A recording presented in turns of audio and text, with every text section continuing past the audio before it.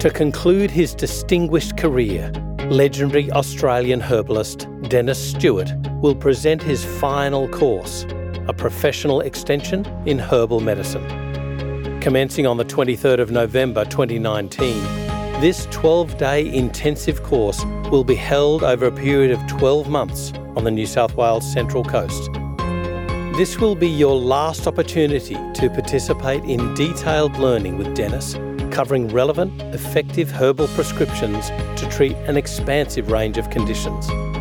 For more information and to register, please go to lakespa.com.au.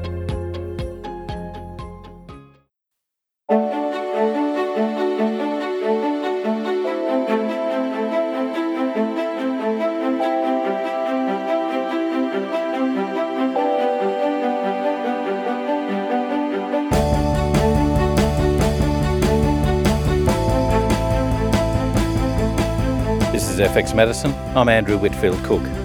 Joining us on the line today is Dr. David Perlmutter, who's a board-certified neurologist and 5-time New York Times best-selling author.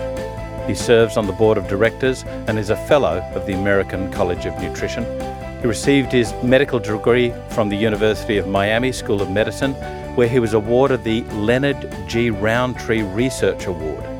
He serves as a member of the editorial board for the Journal of Alzheimer's Disease and has published extensively in peer-reviewed scientific journals, including Archives of Neurology, Neurosurgery, and the Journal of Applied Nutrition.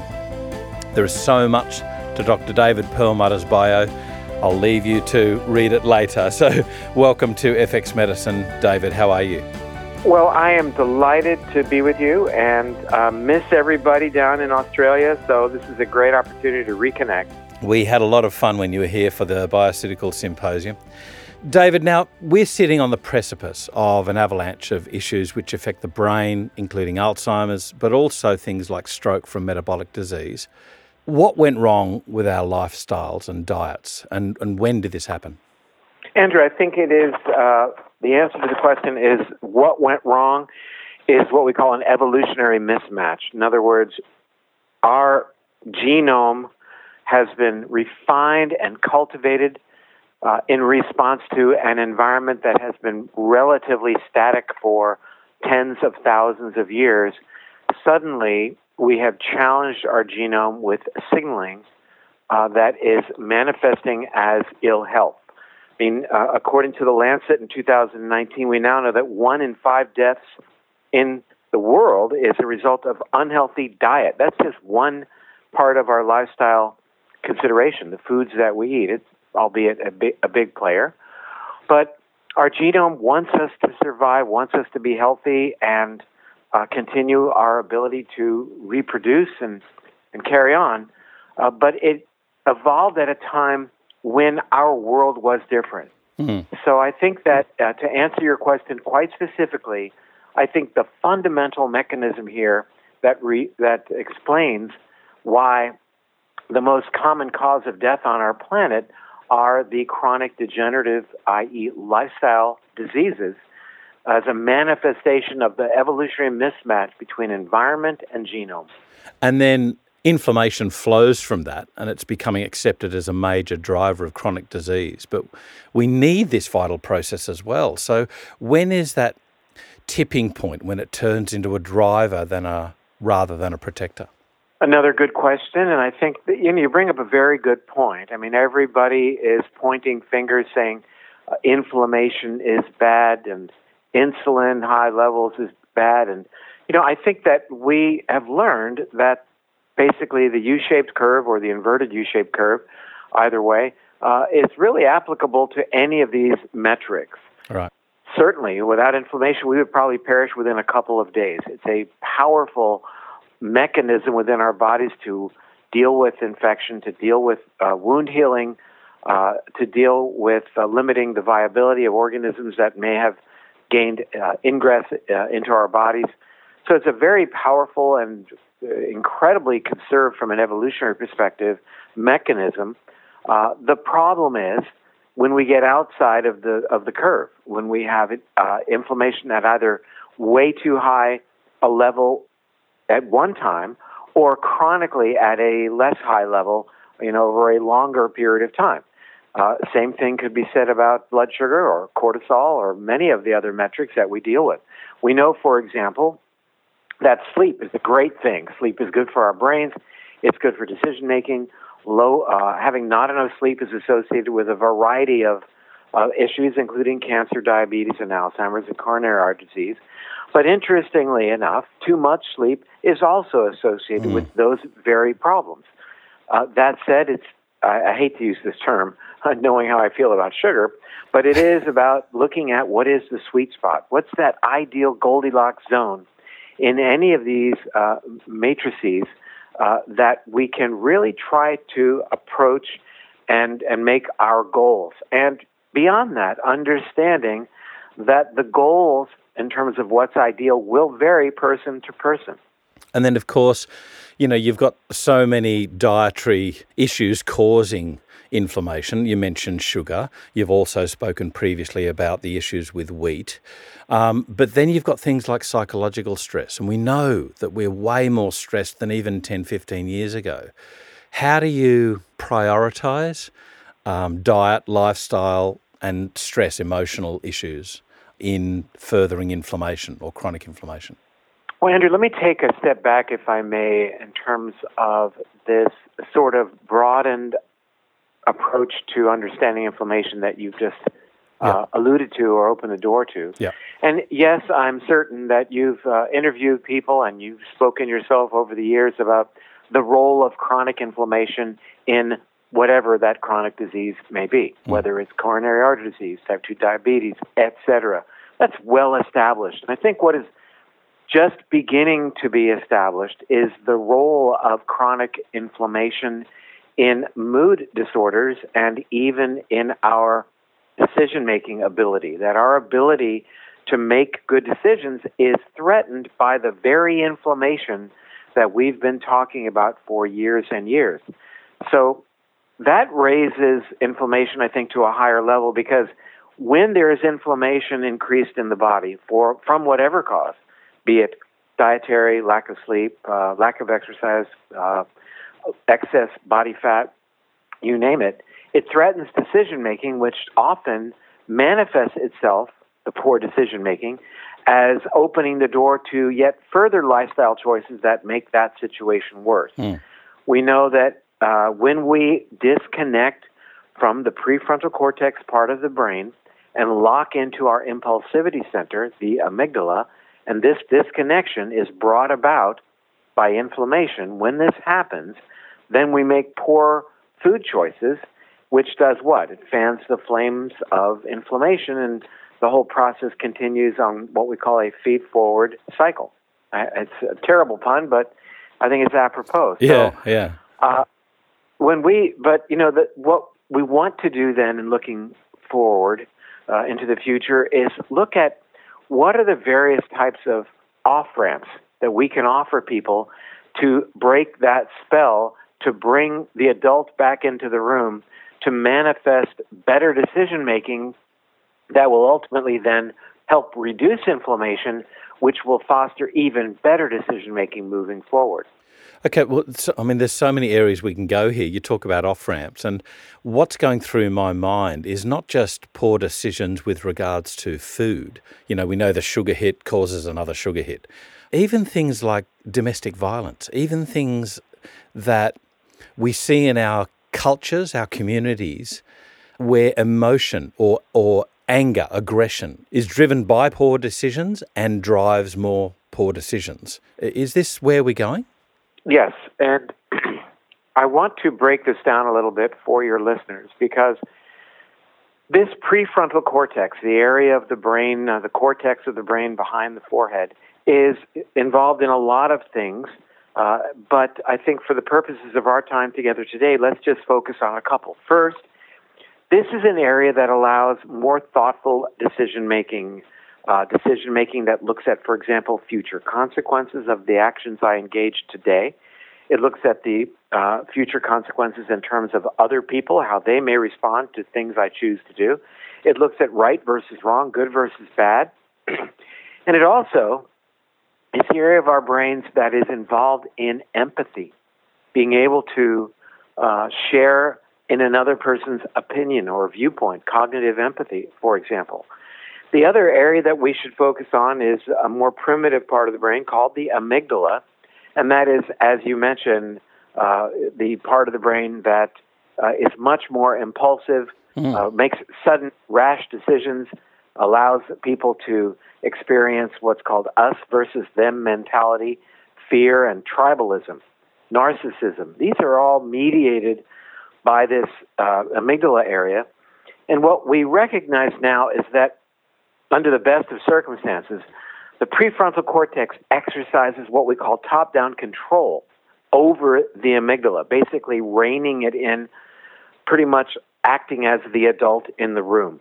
So we depend to a dramatic degree on the connection then between the prefrontal cortex to the amygdala, being able to remain connected to it and govern our behavior from a more sophisticated perspective. When this connection is threatened, then we default to that area of the brain that is more fearful, that is more aggressive, as you were talking about, more impulsive, poor decision-making. So that connection is key. And what we've been talking about lately is what we call disconnection syndrome.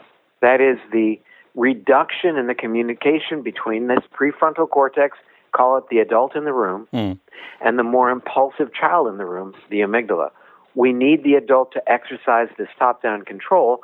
And guess what? One of the major factors that threatens the connection is inflammation. So what I'm saying then is if inflammation, for example, relates to diet, and you and I know that it does, and if the modern Western diet is so darn pro-inflammatory, which it is, and this modern Western diet is becoming the global norm, pro-inflammatory, then across the globe, people are becoming locked into behaving from the amygdala in a more impulsive, anger-based, aggressive global view, in part due to the pro-inflammatory nature of the very foods that they are now receiving. So you're right that these changes are happening. We're seeing it. We're seeing this incredible isolationism and tribalism, fear and aggression, virtually permeate the entire planet.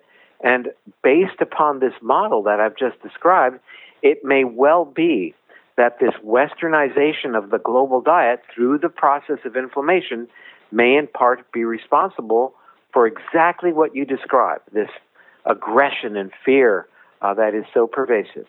I've read of the research of Felice Jacka in Australia looking at mood with even basic dietary changes, which decries just how poor some people's diets are. We know of Julia Ruckledge's work from Massey University in New Zealand looking at supplementation, basic supplementation, changing the mood of ADHD kids and things like that. So, replacing certain nutrients in their diet. How simple is it to change certain things when people are in that grind? They're in the sugar hit. They're already obese. They've got the hunger drivers. And there's a second part to this question. How can we measure it? Well, let me get to the second part of the question first, and that is how can we measure it? And the most sophisticated thing that we can do is, of course, do functional MRI scans on people. It's obviously not approachable and to scale. No. But again, I think that there is a direct correlation between imaging of brain connectivity and C-reactive protein, with higher levels of CRP being associated with decreased imaging of brain connectivity. So you can see disconnection syndrome on a brain scan, and you can correlate that with the C-reactive protein. I would say that our old school markers of inflammation, real old school if you wanted, like fibrinogen, von Willebrand's factor, but more recent things like interleukin-6 and tumor necrosis factor alpha, and of course C-reactive protein, can be surrogate markers for what is going on. We know that inflammation is at play here. We know that as such, you bring up Professor Jacka and her work at the Food and Mood Center is really standing at the forefront of really trying to raise the awareness that you bet food matters. It matters directly in terms of micro and macronutrients. It matters somewhat indirectly through the lens of how food affects our gut bacteria and their role, for example, in the creation of so-called neurotransmitters. And as mentioned, through the process of inflammation, also very important, not only in terms of the connection we talked about a while ago between the prefrontal cortex and the amygdala and the top-down control, but also through another interesting pathway, and this is the kynurenic acid pathway, whereby inflammation inhibits, if you will, the transformation of tryptophan into serotonin, favoring some more neurotoxic metabolites. So inflammation turns out to be operant at many levels, ultimately becomes a feed-forward process whereby inflammation is related to mood disorders, increasing cortisol levels. What does cortisol do? Changes the array, the diversity of gut bacteria, and also increases gut permeability, which then, of course, amplifies inflammation yet again. Yeah. So there are many surrogate markers here that can give you a sense as to what's going on. Not only the markers of inflammation, but certainly markers of bowel inflammation and specifically bowel permeability all relate back to these fundamental mechanisms. Now, I'm going to ask you to remind me what question number 1 was, because we jumped on number 2. When we're in that melting pot, we're already there in the grind of these very powerful drivers of hunger, of poor food choices. How do you get out? How do you teach people to make a better choice? And it's really a very good question. I would say at this stage of my career, that's a question I might get 3 or 4 times a day. It's what people struggle with. There's no question. They struggle with that first step. And our goal is to offer up any way we can to get a crack in the door, to regain even a modicum of better decision-making. In other words, better connection to the prefrontal cortex. So it might mean that when a patient visits a healthcare practitioner to lose weight, that's the goal, that at week 1, the discussion has absolutely nothing to do with diet. There's no diet given, which will raise that patient's eyebrows, no question. But at week 1, we only work on decision-making ability. And that might mean in that first week that we're going to really give it our best shot this week to improve the quality and quantity of your sleep. Now, what in the world does that have to do with my food consumption and dietary choices and weight loss? Might be, of course, a bit of a almost confrontation with the patient. But what we're trying to do here is begin the process of first rebuilding the brain through neuroplasticity to allow better decision-making that will then serve us moving forward and will build on itself moving forward to really fully realize not just the dietary changes, but changes across multiple lifestyle platforms. We're actually building this out right now with the Institute for Functional Medicine, their physician wellness program, that this should be job 1. Because, you take a step back, you realize that today we don't suffer from a lack of great information. I mean, there's so many good books and programs and podcasts. There's tons of good stuff out there. But I would submit that it's worthless. All of that information, even my books for you or anyone, are going to be worthless until you implement the information. So what we need to do is bridge information over to action. Then we're talking about something. We as healthcare providers do whatever we can to learn as much as we possibly can. We go to all the conferences and read the journals. Then, in the clinical setting, we're meeting with patients and giving them the benefit of our research, of our study, and say, this is really what makes sense for you. Here's the best diet, 15 minutes of exercise, an hour of exercise, whatever it may be for this individual. But we recognize that where the problem really situation breaks down is after that, when 50 to 80% of the recommendations made by healthcare providers to their clients or patients are disregarded. So, you can oftentimes talk to patients, on, and it's great, but if they don't implement the information, it is completely useless. And, we as healthcare providers have tended to point fingers at these individuals saying, gosh, they must have a problem. I've given them this such great information that I learned at an IFM conference, wherever, and I can't believe that they're not going to do what I said. There's got to be something wrong with that person. What's their problem? We got to stop that blame game, because we now have come to understand that these individuals with typically high levels of inflammation, the type 2 diabetics, the overweight, etc., really virtually everybody in our modern world, elevated inflammation, they have had their decision-making apparatus in their brains hijacked away from the prefrontal cortex, locking them into a situation where their decision-making is impulsive. They don't have the hardware to make better decisions.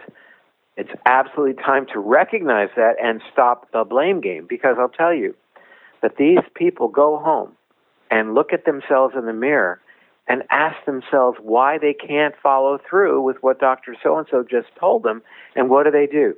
They blame themselves. And this is pervasive, well beyond the doctor-patient relationship. Everybody wants to get in better shape, maybe lose weight, gain weight, whatever it may be, and yet we blame ourselves constantly for not being able to follow through despite this incredible amount of information that we have. So stopping that guilt, particularly, as you say, in a world of instant gratification, we're, bombarded by marketing messages from, teenagers playing exciting games with their friends. So there's almost this quasi-social interaction, right through to the guilt that women are placed under and place themselves under from the media that's posted all over them about how they should look. There's so many things in our whole society that we really have gone wrong with our society. How do we stop guilt? Is it purely a meditatory type action that we need to, or an affirmatory type thing all that we those need to things do? are important, but for us, job one is to call it out. Right. Job one is to reveal to everyone the depth at which our brains are being manipulated. I mean, I think people have read what goes on in terms of the manipulation of our attention online, away from what we want to be online doing, the constant clickbait and pop-up ads. I think people are aware of that, but not recognizing how enticing the internet experience is. Here in America, the average American adult spends north of 6 hours a day in front of one screen or another. Mm-hmm. That's in a lifetime, that's 22 years spent in front of a screen. Two things are happening. Number one, your attention is being mined. It's being hacked and it's being manipulated. This isn't conspiracy theory. We know, you can learn this stuff easily enough online as to how aggressive companies are, using artificial intelligence to manipulate your online experience, cultivating YouTube videos that happen to interestingly be very similar to the last YouTube video that you might have watched. Why? Because your attention online has value. But what we understand as far as our online experience, as an example, because I think that's what you're alluding to, that yes, there's an incredible amount of time that we spend online. A, that's bad for the brain, does change its wiring. But B, when you're doing one thing, you're not doing something else. 6 hours a day in front of a screen, you're not likely to have enough time then to get enough exercise, to shop for good food that you would then prepare in your kitchen, to interact with people in real time, to do all the things that are important. Spend a little time in nature, definitely, as you spoke about. Meditation, mandatory on a daily basis. All of these things are really important to cultivate a better relationship with this prefrontal cortex, allowing it to do what it can do, and that is give you a better level of control over your day-to-day lifestyle decisions. and allow you to be a more empathetic individual for other people, for your future self, and even for the planet upon which we live. So there's nothing wrong with the internet in terms of using it with intention. I mean, how do I write books? I write books because I have an unlimited access to information via the internet. It is, for me, it's just breathtaking. On the other hand, we know what goes on and how our attention can be manipulated, and that has value for others, but not so much for us when it's manipulated. Christian Lang, a historian, wrote in 1921 that technology is a useful servant, but a dangerous master. So that was in 1921, right? Yeah. It's a very, very powerful message for each and every one of us today. What about transgenerational brain changes, though? Now we're seeing, the stress of the mother and the father being borne by the children. Have you then got a hardwired thing that is irreparable? I think that those two things are not mutually. They don't endow each other. Hardwired and irreparable. Things can be hardwired, but they can be changed. That is the beauty of neuroplasticity that we can take advantage of. Things are definitely hardwired, but you know what? You know that you forget things as you get older in terms of language and skills. So those things can atrophy if we don't continue to pay attention to them. And at the same time, we can strengthen pathways to activities and parts of our brain that allow us to see the world in a better way. And to be clear, this transgenerational brain change, really genomic change, is, at least if we're to believe the laboratory research, is multi-generational. It's not just the children of, but it's the grandchildren of and even the great-grandchildren of, at least with respect to these inherited alterations in methylation pathways that we see in the rodent model. And you mentioned sugar way back. So, we're evolved from hunter-gatherers who lived off a plant-based diet until we finally caught up with that prize of the meat, and we gorged on that. But why, therefore, are our brains seemingly hardwired for the sugar hit? Why have we got that sweet spot? It's a very good question, and I think it's so fortunate that we have this desire for sweet. That may surprise you to hear me say that. It's so fortunate that we have something called insulin resistance. If it weren't for insulin resistance, we would not have survived. When we induce insulin resistance by having, for example, high levels of fructose in our diets, meaning lots of fruit at a time when fruit is abundant during the year, it stimulates insulin resistance. It has a role to play in lipogenesis, allowing us to make and store body fat that serves as a hedge against times of caloric scarcity. So this is some very interesting genetics here. We know that the gene modifications that really may have brought about the sweet tooth have to do with changes in our metabolism as it relates to fructose through its mediation of uric acid. It turns out that uric acid, as a downstream product of fructose metabolism, is really at the heart of really all 5 components of metabolic syndrome. And again, it has to be looked at through the lens of providing us an evolutionary advantage. If not, then we wouldn't have the genes that allow this pathway to happen, what are called alterations in uricase. So we've got downregulation of uricase that probably happened around 8 million years ago and allowed our great ape ancestors to survive when there were some climatic changes that reduced the number of, or the availability of fruit for our ancestors. Primarily in those days, I guess it was figs. And that 3 different mutation site modification of the uricase enzyme allowed us to increase our uric acid and as such increase the likelihood that we could develop something that allowed us to survive, and that is insulin resistance. So how incredible that you and I are now having a conversation where we are saying thank you to insulin resistance, because without it, we probably wouldn't be here. Insulin resistance, though, in a hunter-gatherer landscape, I can, certainly appreciate that uric acid will help our survival because eventually we'll have a feast after the famine. But the problem is that we never have the famine now, not in our Western society. You are 100% right, Andrew, and that gets back to our original question today. And that was, what is it that lies at the cornerstone of the illness that is pervasive around the world? And it is this evolutionary mismatch. You're right. It served us well in times of feast and famine. During feast, we would be able to gorge on foods and have access, for example, to fructose, increasing our resistance to insulin, allowing us to make and store body fat, allowed us to survive during famine. That's why those genes were selected for.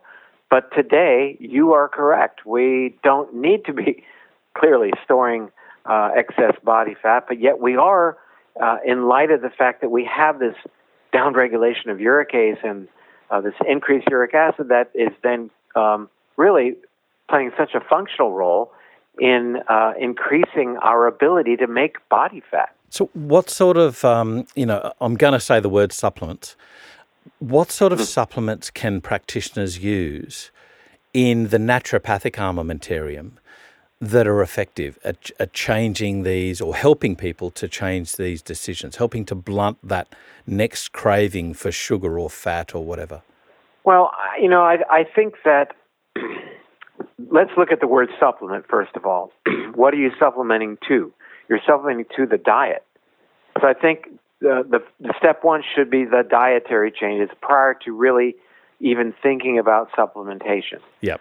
So I think that we have to look at the diet and recognize that some of our positions that we may have taken over the years should be looked at now through the lens of a more personalized approach as opposed to making global recommendations. But this is what we do know from a global perspective, and that is that simple carbohydrates and sugars are really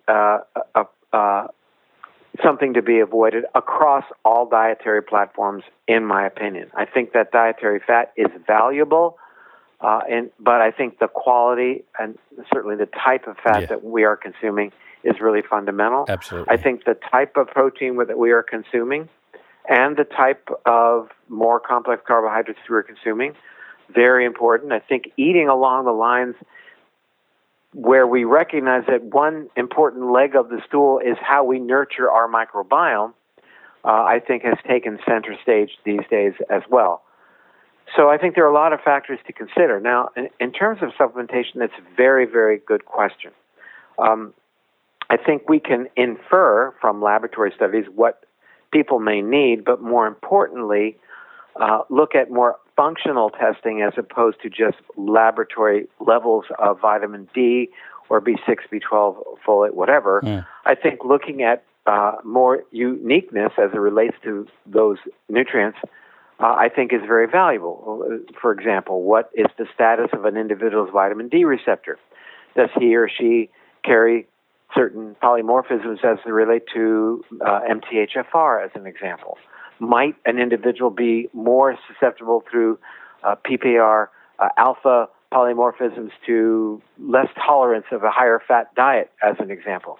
So I think we have the tools now to be far more specific about supplemental recommendations. I would say that there are probably a core that I think are valuable for most people and for myself, and that includes, for example, vitamin D3. I think that we're not probably going to be in a situation where we're able to make enough vitamin D from cholesterol via sunshine in our modern lives. I think that's a given. So I think this is a patch on an evolutionary mismatch. So I think looking at vitamin D, titrating its levels, but also looking at VDR polymorphisms to consider what might the downstream effects be or not be, more importantly, from activation or compromised activation of that receptor. I think looking at MTHFR and looking at functional assessments, methylmalonic acid, for example, as it relates to B12, looking at some functional metrics, very helpful. in terms of the B vitamin group in general. So I think you have to be pretty adept at utilizing laboratory evaluation to really cultivate the the best chance of doing right by a patient in terms of her or his needs. Right. So, I mentioned Julia Ruckledge's very basic intervention with a multivitamin, and then you have mentioned gut. You've mentioned even, the gut microbes. So very often practitioners use probiotics there. Where do you sort of start? Do you tend to start at the gut level, which is the, seat of all nutrition, or do you tend to intervene at the brain level to help people to, maybe help in their neuroplasticity? Well, it's a good question. I think that generally we start at the gut. Right. And we then try to leverage this gut-brain connection.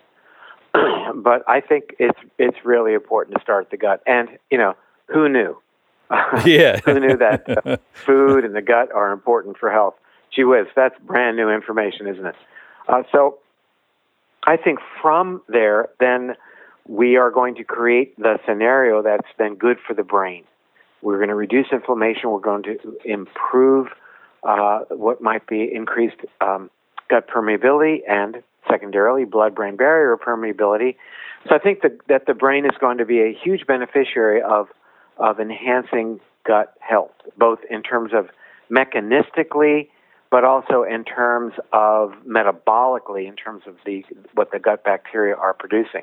Now, having said that, there's plenty of lifestyle things that we can do that are specifically more cerebrocentric.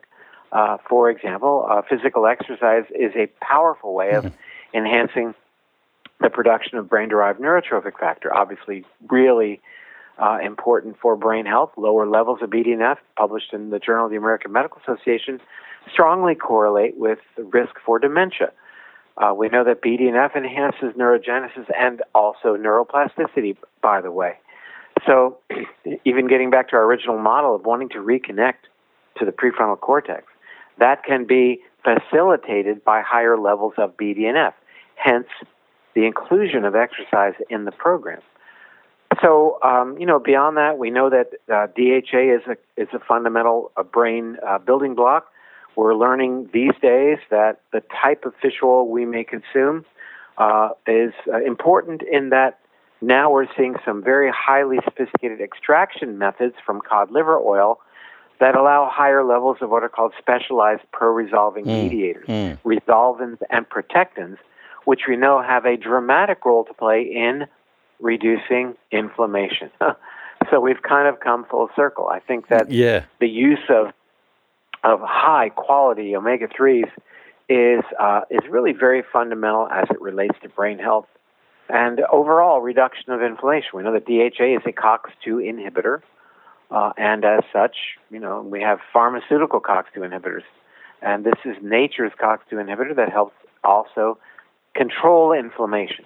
Again, getting back to our original moments together, there is an upside to inflammation. We need a good, robust inflammatory response when we are challenged by, for example, an invading microbe. But then we have to resolve that inflammatory cascade. And we have within our bodies these mechanisms, homeostatic mechanisms, much as insulin kicks in when blood sugar goes up. Pro-resolving mediators help to reduce this inflammation once it kicks up to bring it down to a manageable level. So I think those are the key players that are involved in both gut and brain.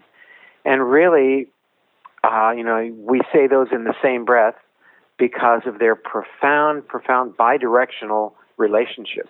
I was really interested when I was reading some of the research on these SPMs, and there was a real key to the level of Maresins versus the Resolvins, that, you had to get the right ratios in effect? Yes, and I think, the issue here is that we're just beginning to get some really good understanding of all of these players and recognizing that indeed, we talk about resolvins being derived from DHA and these molecules being derived from EPA. Yeah. We're now actually seeing similar pro-resolving mediator is being derived from docosapentaenoic acid, or DPA, which has been sort of the forgotten child, and and recognizing the value of DPA moving forward. So I think it's an evolving story, and I think that we're going to learn a lot more about it. I mean, right now we're sort of early in the game in even being able to measure these products both in humans and certainly in as they make up constituents of these omega-3 fatty acids. So that technology is really relatively new. So moving forward, being able to measure them in the omega-3s that we consume and also in humans, I think is going to open the door for some correlative studies and interventional studies too. As a neurologist, do you ever employ another forgotten nutrient, phosphatidylserine? Well, I think that there's going to be, we used phosphatidylserine years ago. Yeah. It was kind of one of our membrane go-to supplements for as it relates to building a more functional cell membrane. But I will say that in moving forward, where phosphatidylserine is getting a lot of play is as it relates to serine in general as a delivery mechanism for serine. Right. And why that becomes interesting is we're starting to see some really compelling data that certain types of marine algae are producing a neurotoxin called BMAA. And there are now several studies ongoing whereby serine is being used to help offset the damaging effects of BMAA, which is now looked upon as possibly playing a role in things like amyotrophic lateral sclerosis and even Alzheimer's disease. So we know that there again, as mentioned, there are several studies underway looking at this, and how this then plays out moving forward, we don't know. We don't know what. How this BMAA is acting in terms of what's called the N-methyl D-aspartate receptor, how that leads to what is called excitotoxicity and ultimately mitochondrial failure, which then plays a role in apoptosis, so pre-programmed cell death. So this is an emerging field as well. We are looking at seeing how this exposure, at least in vitro, of BMAA is involved, for example, in protein misfolding, central player in Parkinson's and Alzheimer's as well. So we're looking at that, and I think that we're probably going to see a bigger role for serine and likely phosphatidylserine as well as a delivery tool in this realm. Okay, so we've gone down back into the cell from the whole organism, but really important biochemical processes. Things like you mentioned apoptosis. What about autophagy and the anabolism or anabolic activity of the cell? How do we balance that? How do we get that right? Well, this is a central question being asked today. Now that we understand that there's clearly a switch that occurs between building muscle, like building tissues like fat and muscle, and tearing them down. It reminds me of a song by a group called the Byrds, and to everything there is a season. The song is turn, the time to build up and a time to break down. Yeah. And I think that we have to value breaking down. Everybody's into building up, building muscle, building brain cells, building fat, not so much. But, the idea of just continuing to grow is threatening through the lens of cancer, that's for sure. Building and allowing these pathways to be very active, for example, in children, in utero, giving things or having children receive breast milk, for example, that stimulates this activity, the growth activity, I think is really very powerful. But the balance is important when we consider that we, in general, think about limiting the activation of insulin-like growth factor 1, IGF-1, through caloric restriction, fasting, etc. because of its role in regulating something called mTOR, the mechanistic target of rapamycin. That really is this IGF-1 and mTOR pathway. Really is the switch that regulates to a significant degree growth versus autophagy, or breaking down, auto, self, phagy, eat, the process by which our cells are able to break down components like misfolded proteins, damaged fats, damaged proteins, even damaged nuclear material, that whereby we're able to break that down and recycle that material. This is enhanced during times of stress, certainly enhanced during times of caloric scarcity, allowing our bodies to basically catabolize in order to facilitate our survival. But at the same time, it is a powerful mechanism whereby we're able to get rid of things that are cells that are damaged, and even DNA, for example, that's damaged. And as we alluded to earlier in our BMAA discussion, misfolded proteins. So I think it's good to challenge your body in such a way as to enhance this autophagy process, and to do it not infrequently. Now, that could be done most efficiently. The medicine for it is called fasting. And that is, how much should a person fast? Some indications indicate that it's a minimum of 36 hours at least until autophagy kicks in, but probably even longer. We don't have a lot of good laboratory metrics to look at this. Yes, there are some leukocyte immunofluorescent techniques that are available to researchers, but that's not something that we can necessarily make available in the clinic. So we don't really have a good marker for how well you're enhancing autophagy. Yes, you can look at IGF-1, but it's highly variable. We know the half-life of IGF-1 is about 6 hours, so that's going to decline pretty dramatically early on in the fast. Yeah. Other things that are looked at are things like metformin, which stimulates AMP kinase and helps to protect or reduce the stimulation of mTOR.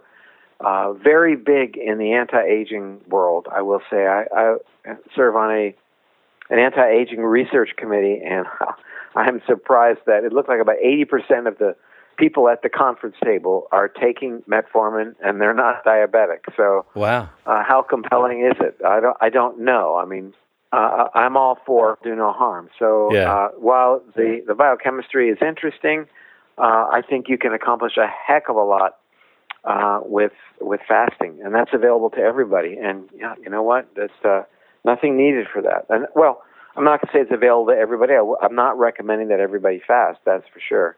Now, obviously, you've published Grain Brain previously. You've got a new book, which is called Brainwash. I get that we've been speaking about some of these things today, about better choices. Is this what Brainwash will teach us? Yes, Brainwash, again, focuses on this model that we describe between decision-making based upon the prefrontal cortex versus the amygdala. The value of the connection between the two, whereby the prefrontal cortex exercises top-down control.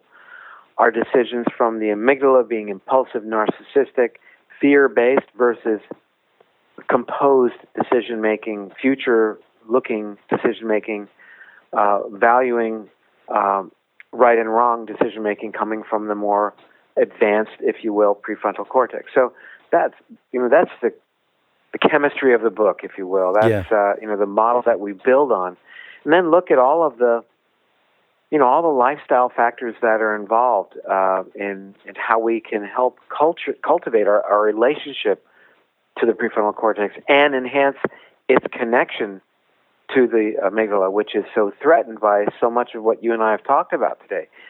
That's not in stone. We can absolutely regenerate that pathway and strengthen through neuroplasticity that pathway and bring the adult back into the room, make better decisions for ourselves. That's what it's all about. Again, we mentioned this earlier. We don't suffer from a lack of information. We suffer from an inability to implement this great information that you've been giving out for years. It's great information, but it's useless to people till they decide that it's important and they're going to act on it now we recognize that that ability to act on the good information is what has been so degraded and virtually hacked by so much of our modern society. You know what? Like, I've learnt so much in my time of things like these acute interventions, let's say with anger or PTSD, where somebody, if they're triggered by an anger response, and if they have the presence of mind, even simple things like splashing water on their face can help bring them out of that anger. The other thing, obviously, we've all learnt things like counting to 10. We've all learnt things like don't send that email till tomorrow once you've read it. All of these actions in the now. But until somebody, reads your book, Brainwash, and brings the adult back into the room by some dietary choices and some lifestyle changes, they're really only actioning, or they're really still responding in that now. They're not being present. That's right. And how interesting it is that meditation, for example, which is totally focused on the here and now, not what happened yesterday, not what I'm planning to do this afternoon. Meditation, which is focused on the present, is one of our best tools to allowing us to plan for the future. I mean, it seems a little bit contradictory, but it's true. And I always love talking about that. But there are a lot of lifestyle choices that we talk about in the book. I was actually in Australia on your Today show just about a week ago, and right. So very, very nice that that Australia is so dialed in, and this book just came out a month ago, is now being published in 16 countries around the world. My hope is that those who read it will realize that they have a chance at regaining control. But truthfully, I think the book is for those who are probably not likely to read it. Yeah, well, that's true. But what I'd urge all of our practitioners is to get a hold of that book, to read it, and then help implement it with the patients that they see. Perhaps showing, just enlightening them to one page or one paragraph, and to go and see, change can be made. Oh, that's for sure. And we covered a lot of information today, and I don't want to. I don't want your listeners to think that there's not a place, because I remember we're talking about supplementation. There's not a place for supplementation.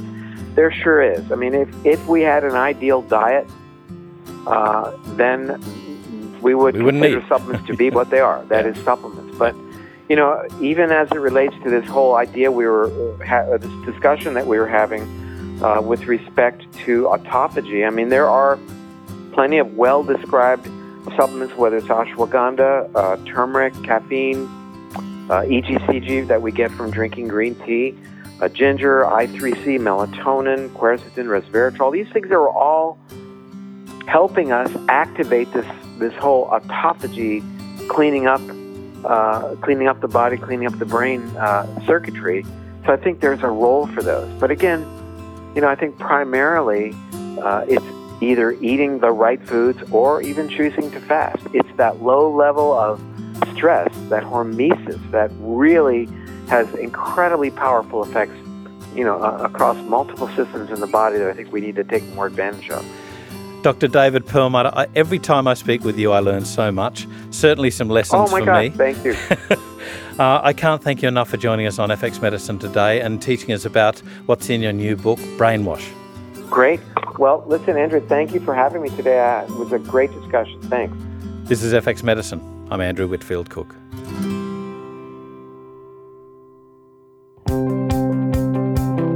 If you're a regular visitor to the FX Medicine website, you would have seen many of our great infographics.